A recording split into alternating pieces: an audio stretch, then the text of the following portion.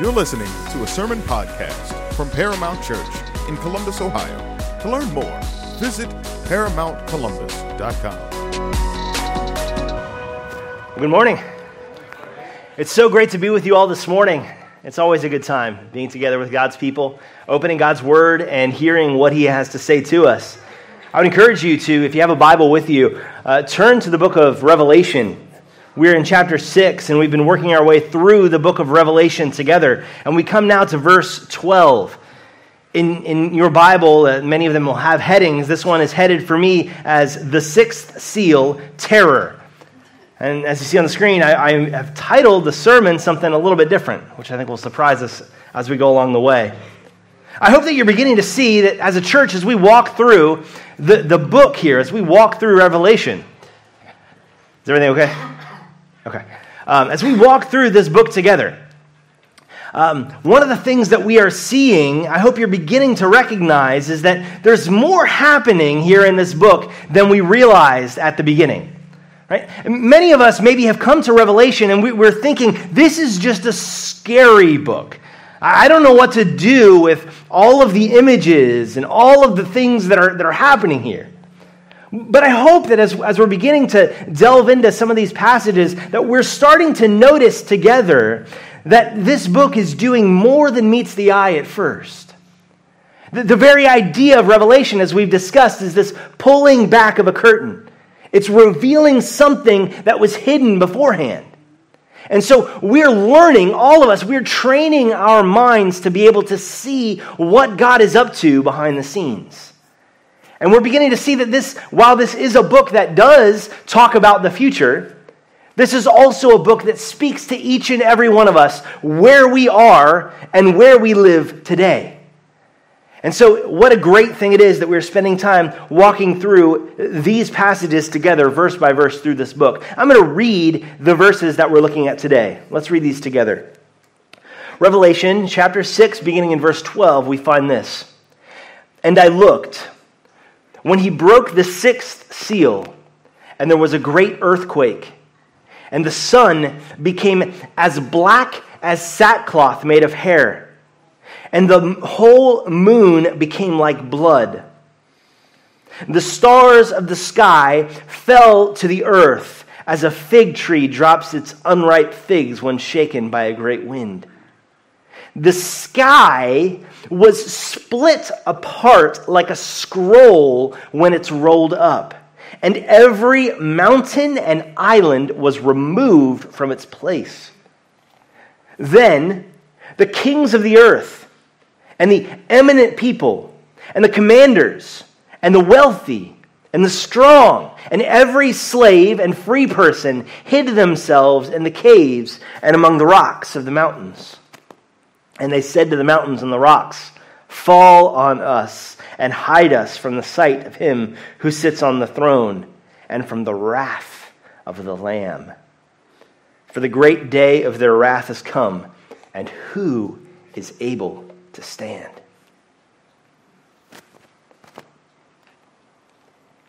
Imagine with me for a moment that you were to wake up one day and believing it to be a somewhat normal day, and what you found was disease spreading over the earth.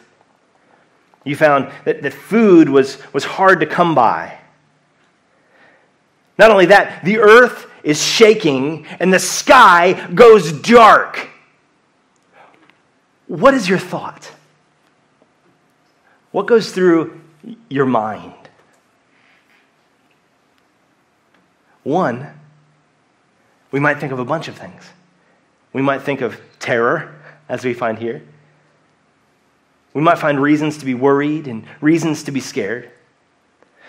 But I want to suggest to you as believers, as those who find themselves in Jesus Christ, the thing that should be going through our minds here, the feeling that comes is comfort. How do I see that? What is that? Well, one of the first things to see is that this passage isn't in isolation. Right? It comes from the verses that came just before. And you remember from last week, as we read, we see the voices of the martyrs in the fifth seal. And in verse 10, they cried out with a loud voice, saying, "How long, O Lord, holy and true, will you refrain from judging and avenging our blood on those who live on the earth?" In a very real way, this seal, this part, is an answer to what comes before. You see, the question from the martyrs is the question of how long, O Lord? When will justice be served? When will it end? When will sin and death be no more? And this comes as an answer to that. This comes as a comfort to those who are crying out for how long, O Lord? And of course, you and I experience that question or similar related questions in so many different ways. You know the way that you ask the question. Maybe it is specifically a how long, O Lord? But the related questions come to us in all sorts of ways. Why am I suffering like this? Why is this happening to me? Is God really good if there's suffering in the world? These are the sorts of questions that come out in this how long, O Lord? And while there are many, many difficult things that we could say about it, it would take way too long than we have this morning to explain and understand, and really none of us will until we are face to face with the Lord. There are some key things that we can find here in this text. Some truths that if you and I begin to understand what they mean for us, we will be able to experience the comfort that God has for his people, even on the darkest, literally the darkest days that will come. These are pieces of the framework that we can put together that make it possible for us to believe and know this. We can see right from reading these verses that we have a description here of an end. We have a description here of the final judgment that we just heard about in 2 Corinthians. We read about in other places in Scripture. Fall on us and hide us from the sight of him who sits on the throne and from the wrath of the Lamb. We see creation itself falling apart. The reign of sin and death will end. This describes an ending. This is one of many pictures that we will see in the book of Revelation as we walk through it. But there's hope. The idea that there is an end is a good thing for us. And this tells us a number of things about God's approach to sin and evil in the world that are crucial for us to wrap our minds around. The reign of sin and death will end. Some things that we see here are that God's response toward evil is real. God takes evil and sin seriously. He doesn't dismiss it. We see a judgment. We see people hiding themselves. And the question here at the end is, who is able to stand? The answer is no one. No one can stand on this day, apart from Jesus Christ, as we'll see. But God's response here, this is destruction. This is judgment. The language of judgment pulled from so many places in Scripture, piled one after another, after another, after another, all in a handful of verses. God's response towards sin is not to dismiss it. It is real. This is hard to say this enough. I know we've said this before. It's so hard to say it enough. God doesn't dismiss our hurts. He bore them. We can't just say that what happened doesn't matter, that the pain, the trauma, the hurt, the things that you've gone through weren't such a big deal. They were a big deal. That's why Jesus came. That's why he died. But that's why there's a judgment coming. Because real evil requires a real response. That's what we have here. The day will come when these things will end. There is an end. And sometimes that simple truth is helpful to remember. Just the idea that there's something to hang on to. This won't last forever. We read a moment ago as Paul called his suffering momentary light affliction. If you know anything about the life of Paul, many of us wouldn't describe that as light affliction, but he did. He did because he knew that it wasn't forever and that what it was accomplishing was something so much more and so much better. The idea that this has an end and this describes an answer to the question of how long, O Lord, reminds us and tells us that in the end, all will be made right. Do you hear that? All will be set right. Things are not right now. I don't need to tell you that. You know that in your life. You feel the broken relationships. You feel the difficulties of life, the pain of labor in the world. But all will be made right one day. This passage, this reminder, this glimpse into the future tells us something. It tells us that this is inevitable. This is going to happen. Jesus will come, and all will be made right. You know, people, in a way, I think, want to believe this. I actually heard not too long ago on a podcast, there were some people, they were not believers. They were talking about the belief of Martin Luther King, and they were talking about how he described justice as having a long arc, there was a moral arc to the universe, and it bends toward justice, is how he would say it. You see what I mean? Like, you might not see punishment to evil happening today, but in the end, he knew from Scripture, it's heading that way. It is bending toward justice. And the people on the podcast were discussing this idea because they were thinking to themselves, I want to believe that. That sounds good. But they had zero basis to believe that it's true. And they were trying to make sense of how do we live in a world and how do we fight for good and right things in the world? How do we fight for good relationships? Why do we just give up? Why don't we just give up on trying to do things? If we don't have a guarantee. They said it was so good to have that hope. And they wanted that hope.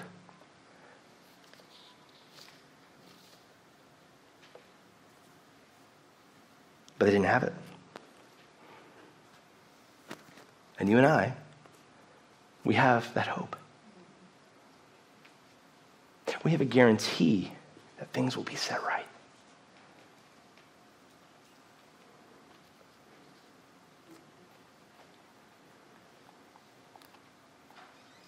Do we share it? Do we share it as good news? While we do know from Scripture there is no one who seeks God, we also know from Scripture that God has set eternity in the hearts of man. And that in so many ways, others see the truth. They know, they believe at some level that this is how the universe works. This is where we're headed. This is how things were meant to be, and one day they will be set right. And you and I, we know that. We have that hope. We have that guarantee. Let's share it. Let's tell them. Do we see it as good news? This guarantee, this inevitability that the suffering is over, is ending soon, was brought home to me recently, and I know a few of you in the relatively recent past have had the experience of buying a house. I keep a list now of things where anytime I find an example in life where I find something that is already and not yet, I take a note of it because I love these reminders. I love to see something like when you've ordered your food and you know what you're about to get, but it hasn't quite settled into your stomach yet, you're not there yet. That moment of expectation, it's done, it's ready. This is a good one though. I like this one. We bought a house last year. The day that you close, we have the keys. The house is mine, But I didn't have people coming over to help me move for another couple of weeks. And we had to do some painting, we had to do some things to get ready in the house. So there's this period of time where I own this new home. It is mine. But I don't live there yet. It's not home yet. And I remember this time last year when this happened. I was in this in-between time of owning the new house, but not living there yet. I had an ongoing issue at the old house with the pipes that led into the washer. And for some reason, those things could just never keep up with what the washer was trying to throw at it. And they would back up all the time. And I remember it happened again in those weeks. The pipe backed up. And you know what? I wasn't mad about it. I just smiled. This is about over. I am so done with this. It's done. I have another home. These sufferings, they're real. Look, I don't mean to minimize. They're not all leaky pipes, clogged pipes. They're hard things in our lives. But they're ending. There's an end. Things will be set right.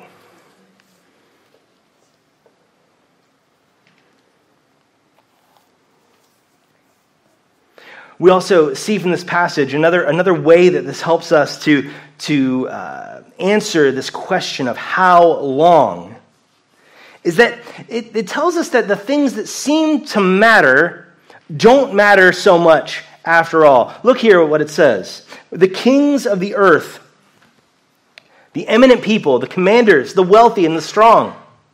And before that, the stars in the sky, they fell. So you see, hopefully when I read it to begin with and just read it now, you hear the effect of it, right? There's this and this and this, the stars and the sky. Every part, the mountains and the islands, and these people and these people and these people. You get this sense of it's everything. It's everyone. But you also see here that these really are the sorts of things that you and I, apart from Christ, will use to try to make sense of the world. We try to find significance and meaning in, like we're studying in ABF, what others think of us. Looking at the important people in our lives. The eminent people. The kings, the commanders. The categories here provide this comprehensive list. Describing creation, the stars and the sun. These things in other places in Scripture are talked about as being the reliable things, right? The rising of the sun is described as a part of the faithfulness of God in Lamentations and in other places. But here we see even the sun itself isn't as faithful as our God. The stars that people would use to navigate. Remember back before there was GPS, there are stories of sailors, and I remember learning in the Boy Scouts back in the day out in the wilderness. We didn't have phones. You could get a compass or something, but you could also look at the stars, and you could find which way is north. You could orient yourself around the stars. But here we have even the stars. Reliable for finding direction. The North Star is always there. It's not moving. Listen, the stars are falling from the sky. The things that seem to provide stability and significance, we find only did so in a partial way. And that really, the stability, the significance, it comes from God. We see here the idea of social status. Questions like, who do you know that can get you things, that can provide you better opportunities? We find here, though, that no one is able to stand. Those things don't last. They won't. We find these people trying to hide themselves. Oh, I got a plan. We'll run away from the city and up into the mountains. Because that's what people would do sometimes, right? You had these fortified places in the mountains where you could hide if you had to. But even there, all of the plans, all of the scheming that they used to come up with some sense of security won't work. It's nowhere to be found. Stop and think for a moment Is there something that you would find as significant in the world that would help you to find identity and hope and purpose and direction? What are the sorts of questions that you would ask? And I dare you to try to see where they are here in this text. Because you'll find that the categories of creation that are here, the sky, the earth, the moon, the stars. Listen, the sky being rolled back. You see that picture? All of the things that seem stable are not like we thought they were. And you and I, we find our sense of meaning, of what matters in so many different places. We need to learn to look beyond. We need to learn to see that God is up to something bigger than any of this. You know, there's definitely two ways that we can get this thing wrong. And we don't want to do this. We don't want to fall into this. The first way that we can get this wrong is that we can see passages like this that speak of a destruction, that speak of an end. And we can think, well, then I guess none of this physical stuff matters. We can hear passages like Paul talking about the earthly tent and desiring to be apart from it. And think, oh, well, the body, the physical stuff, the creation, this doesn't matter. That's not really, I think, what God is saying. God created everything. And he created it good. And we know from later in Revelation, we will read that there is a new creation coming. Things will be set right the way that they should be. But many people have gotten this wrong. I heard recently some accounts of ancient mystic monks who, deciding that the flesh was evil and they needed to liberate the spirit from the body, would stick their bodies in ovens. And essentially just burn away the flesh with the idea that that's how you could release the spirit. We can hear that and we can say, that's wrong, right? That's not a good thing. But that's the same sort of thing that we believe when we think, well, this is all just going to burn anyway. Let's just get to the spiritual. On the other hand, we recognize that God is doing something. Yes, there is a decaying flesh, a tent. There's old, there's sin, there's destruction. There's bad in the world, there's bad in us. And God will get rid of that. But that doesn't mean that none of what we do here is significant. One of the stories that I found to be particularly helpful about this is found in a short story by J.R.R. Tolkien, that is famous for writing Lord of the Rings. But he's got this great little story called Leaf by Niggle. And it's a terrific little story. If you get a chance to read it, I would highly recommend it. But the idea here is it's this guy named Niggle who tries to paint a picture. And he has this wonderful picture in his mind of this tree and this whole landscape. And as he starts painting, he paints a leaf. And he starts working on the leaf. And he works on this detail of the leaf. And then he gets called away for a friend. They need him to help move, or they need to do something. And he comes back and he works on the leaf a little bit more, and then he gets called away to do something else. And he comes and works on the leaf, and then he gets called away. And life's distractions just continue to get in the way. And Niggle, in the story, as the story goes, he continues to work on the leaf, but as life continues to provide these distractions, one day he dies.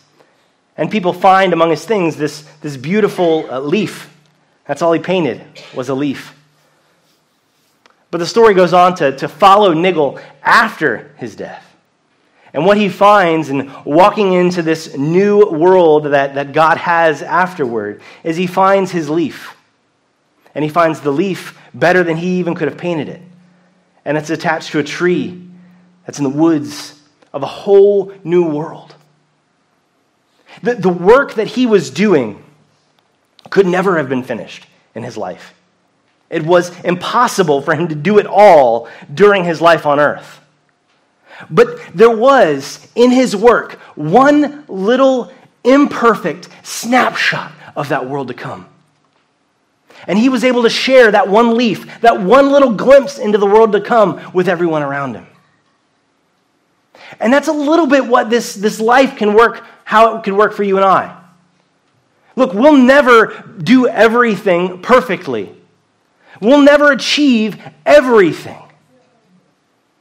But, Lord willing, with the grace of God in our lives, the words of encouragement that you share with a brother or sister in Christ will build up their soul and it will live on into eternity. The display of creativity or justice or the things that you would do by sharing the gospel. We are participating in God's work in this world. And it is a reality that will last beyond the end. It's something lasting. It's something eternal. And in a sense, it's already here. So we don't want to believe that what we do here doesn't matter. It does. God will bring it through the fire. We also, though, don't want a picture of heaven that is just what we can imagine on steroids. I heard one preacher give the question of if you were to get to heaven and find that that thing that you loved wasn't there. It could be a person. It could be a food. It could be a whatever. What's your thing? You found out it wasn't there. No ocean, no sailing. I don't know. What is it? If you found that it wasn't there, would you still want to go there? It's a good diagnostic question because it reminds us that the answer for believers should be yes, because if Jesus is there, that's where I want to be.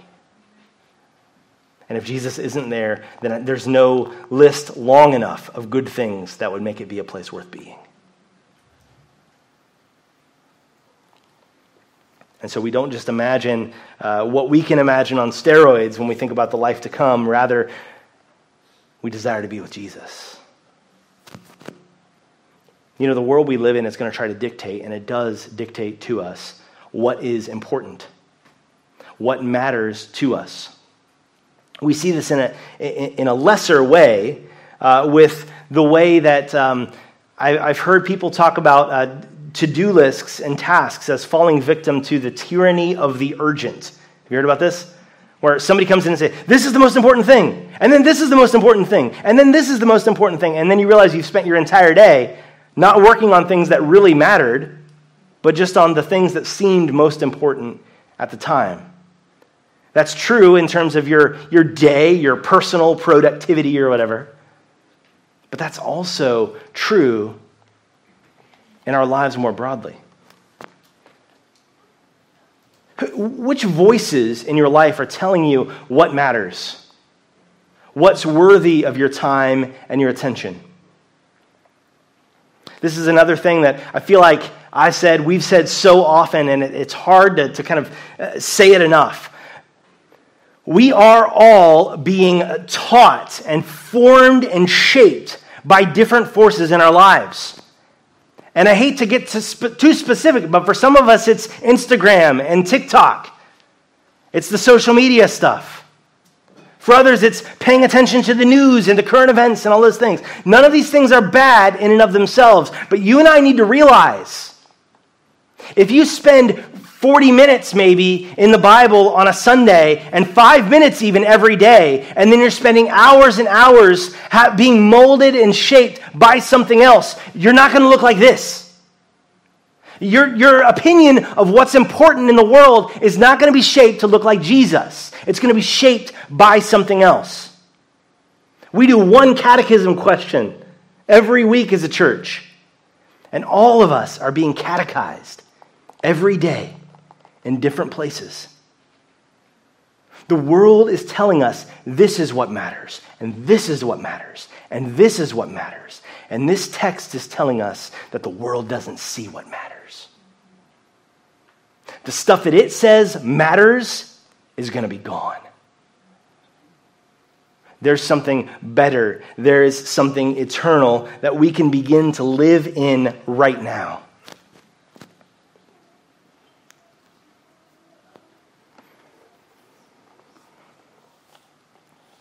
Well, how can we know this comfort?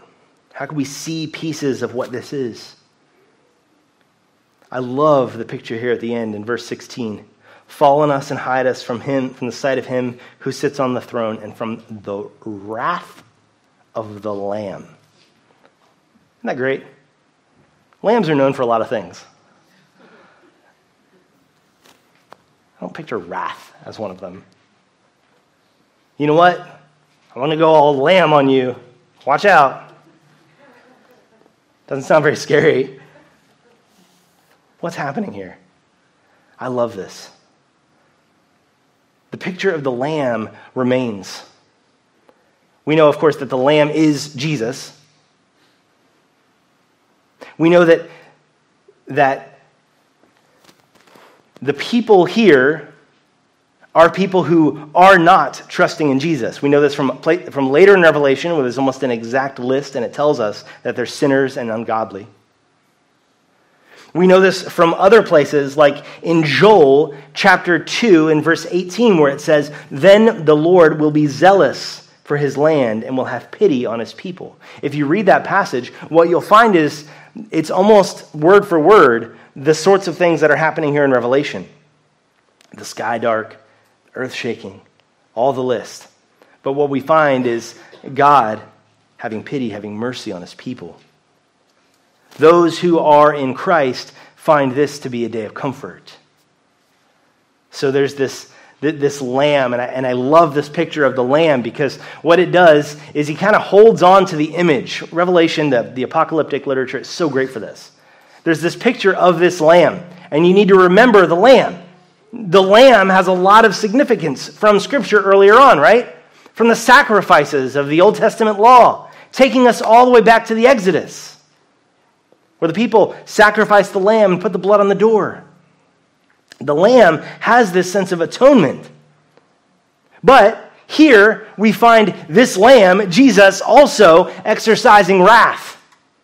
Judgment on those who are continuing to try to find their hope and find their purpose in these created things. When it gets stripped away, they will feel it. And it will be stripped away. Jesus tells the Pharisees they've already had their reward when they were seen by men. And that's the same sort of thing that we see here. These guys were great kings, eminent people, commanders. That day's ending. They won't be that anymore. And so we hang on to this picture both of the lamb as the sacrifice, while he begins to exercise wrath and judgment. But he won't let go of the picture of the lamb. It doesn't leave. The lamb remains. He keeps the lamb in the story. The lamb remains in the vision. That's a reminder for those who know what the lamb means. There's wrath, yes, but there's something else happening. It isn't gone. You know, there's this moment as the weather warms up, the theme parks begin to open. Many of you are fans probably of roller coasters. Many reasons to go back to that. Some of you maybe aren't. There's this great feeling, there's this moment when a roller coaster is picking up the hill. It's going up, and it's getting higher and higher and higher. And you feel that combination of excitement and tension. Like, oh boy, here we go. Why did I do this? This is it. Here it is. I think that sort of excitement, that sort of terror-filled excitement, is the sort of thing that should be with Christians when we think about this. And I don't mean to trivialize, because I know that the sorts of things that are being discussed here are death and calling on the rocks to fall. But you know what? One of the things we see in Scripture again and again is this idea that you almost have to make a word for it. There's creation, and then there's like decreation or uncreation, where the things that were made begin to sort of fall apart. And that's what we see here. This idea of the sky being rolled back and it going dark and the stars falling. This whole picture here is this picture of decreation. The skies go dark.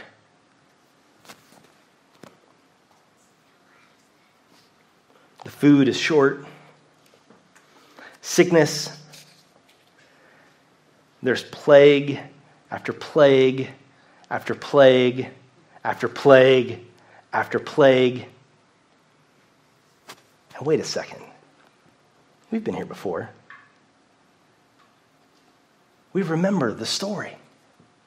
We remember Jesus bringing his people out of Egypt. Remember? The sky's going dark. Sickness.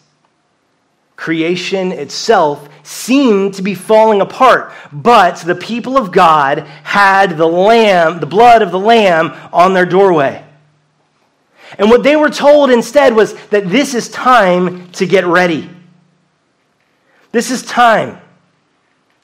One of the things that I love, and we were just mentioning it a bit ago, for us to do the Lord's Supper this morning. It's such a good thing. It's such a good reminder because, the picture of the Lord's Supper reflects back to the story of Passover in Scripture. And there's this meal that they had. It was a meal where they were told, listen, tomorrow we're leaving. Get ready. Get into your house, kill the lamb, put the blood on the door, eat it, have some bread, get ready because we're getting up early and we're leaving. It's time for an exodus. It's time to leave. It's time to get out of here. Can you imagine that excitement? The feeling in those rooms that our Jewish neighbors remind themselves of each year spending time at the Passover. That this thrill of, this is it, we're leaving. God is rescuing his people. We know that was only a picture of what Jesus did for us in his own exodus. But I believe that you and I can see difficulties in life, even to the point of the sky falling, and we can know this is it. We know. It'll be a roller coaster. It'll be something else. But we know that this is what redemption looks like in Scripture. God proving himself, showing that there are no other gods that are anything like him. No piece of creation that you could worship will be anything to hold a candle to our God who is faithful. And as each of them are moved out of the way, what is revealed is the face of the Savior. And those of us who know him, who have the blood of the Lamb on the doorway, we will find ourselves able to rest, able to sleep, knowing that the end is coming, no matter what. Now, I think I would be remiss if I spent all this time in this passage speaking to believers, although we do that a lot here in church, and I think that's a good thing because that's most of us who are here. But if you're hearing this passage this morning, the emphasis here has been that if you know Christ, this is actually a comfort to you. But we need to hear, if you do not know Jesus Christ as your Savior, if you do not believe that he died on the cross for your sins and rose again, then this isn't comfort. This is terror. There's nothing here to be comforted by if you don't know Jesus. It's scary. And so maybe this would be your day that you would consider. That you would think again about, why am I continuing to try to to make sense of life, to find my meaning and significance here in these created things that are going to fall away? How can I know in a lasting way peace and have hope that all will be right? You can in Jesus. Grab one of the pastors at the back later on, or grab someone next to you and ask about that afterward. Believers, while there is still time, let's share the good news. Let's share about the hope that we have. there is no reason that even though we know that this is going to happen, we also know that this still is not the final end. That God is bringing and setting all things right as they should be. And so for everyone here, may we know and rest knowing that your Savior, the Lamb, has, is, and will rescue you. Let's pray. Our Father, we come to you thanking you for your word, thanking you for the confidence that it affords us, the hope that we have for things that we haven't seen yet, but we know are true because of who you are. I pray, God, that you would supernaturally take my sometimes jumbled thoughts and words and help them to sink into the hearts of your people. Help each of us to hear the truths of your word. That we would walk out from this place knowing who you are. Finding our confidence in you. And trusting in you in a way that we never have before. Our God, we pray that there would be peace in our hearts. We pray for those who don't know, that you would bring them to yourself, even this morning. We thank you again for your word and for the work that it's doing in our lives. We pray these things in Jesus' name. Amen.